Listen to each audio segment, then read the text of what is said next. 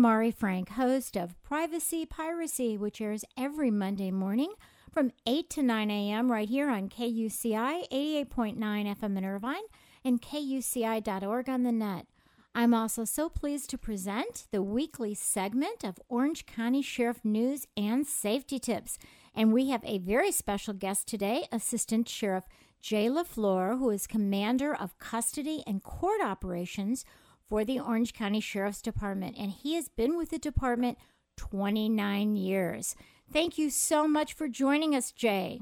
Oh, thank you, Mari. It's nice to be here. I appreciate the chance to get to talk to you. Great.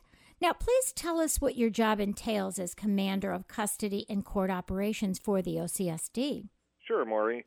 My job, what I do is I oversee the entire jail system within Orange County and the security aspects of the courts.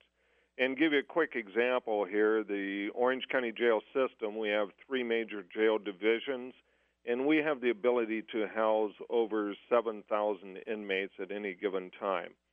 And in the court side of things, we have 8 court locations strung out throughout the county.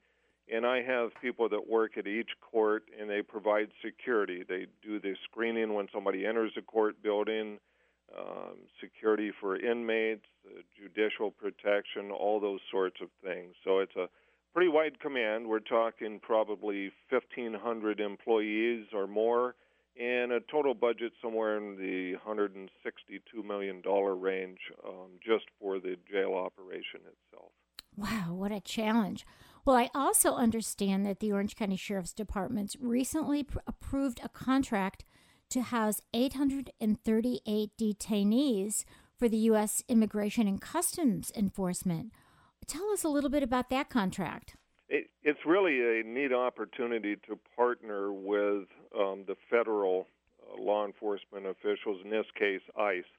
And what it boils down to, Mari, I mentioned we have the ability to house over 7,000 inmates.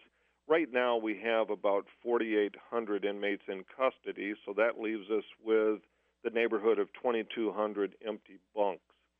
So by contracting with ICE for these 838, we fill up some of those empty bunks, which we're operating jails anyway. We might as well fill up all the bunks possible.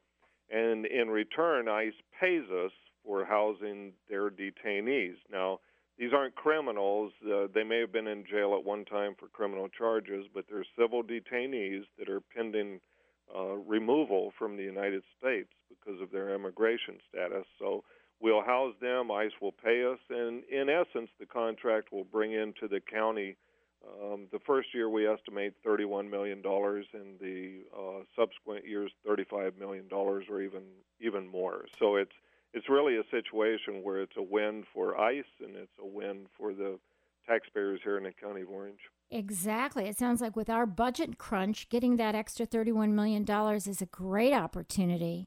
Well, we're going to have you back next week to tell us a little bit more about how this is all going to work. So thank you. You're terrific. Thank you. I look forward to it. All right. Bye-bye.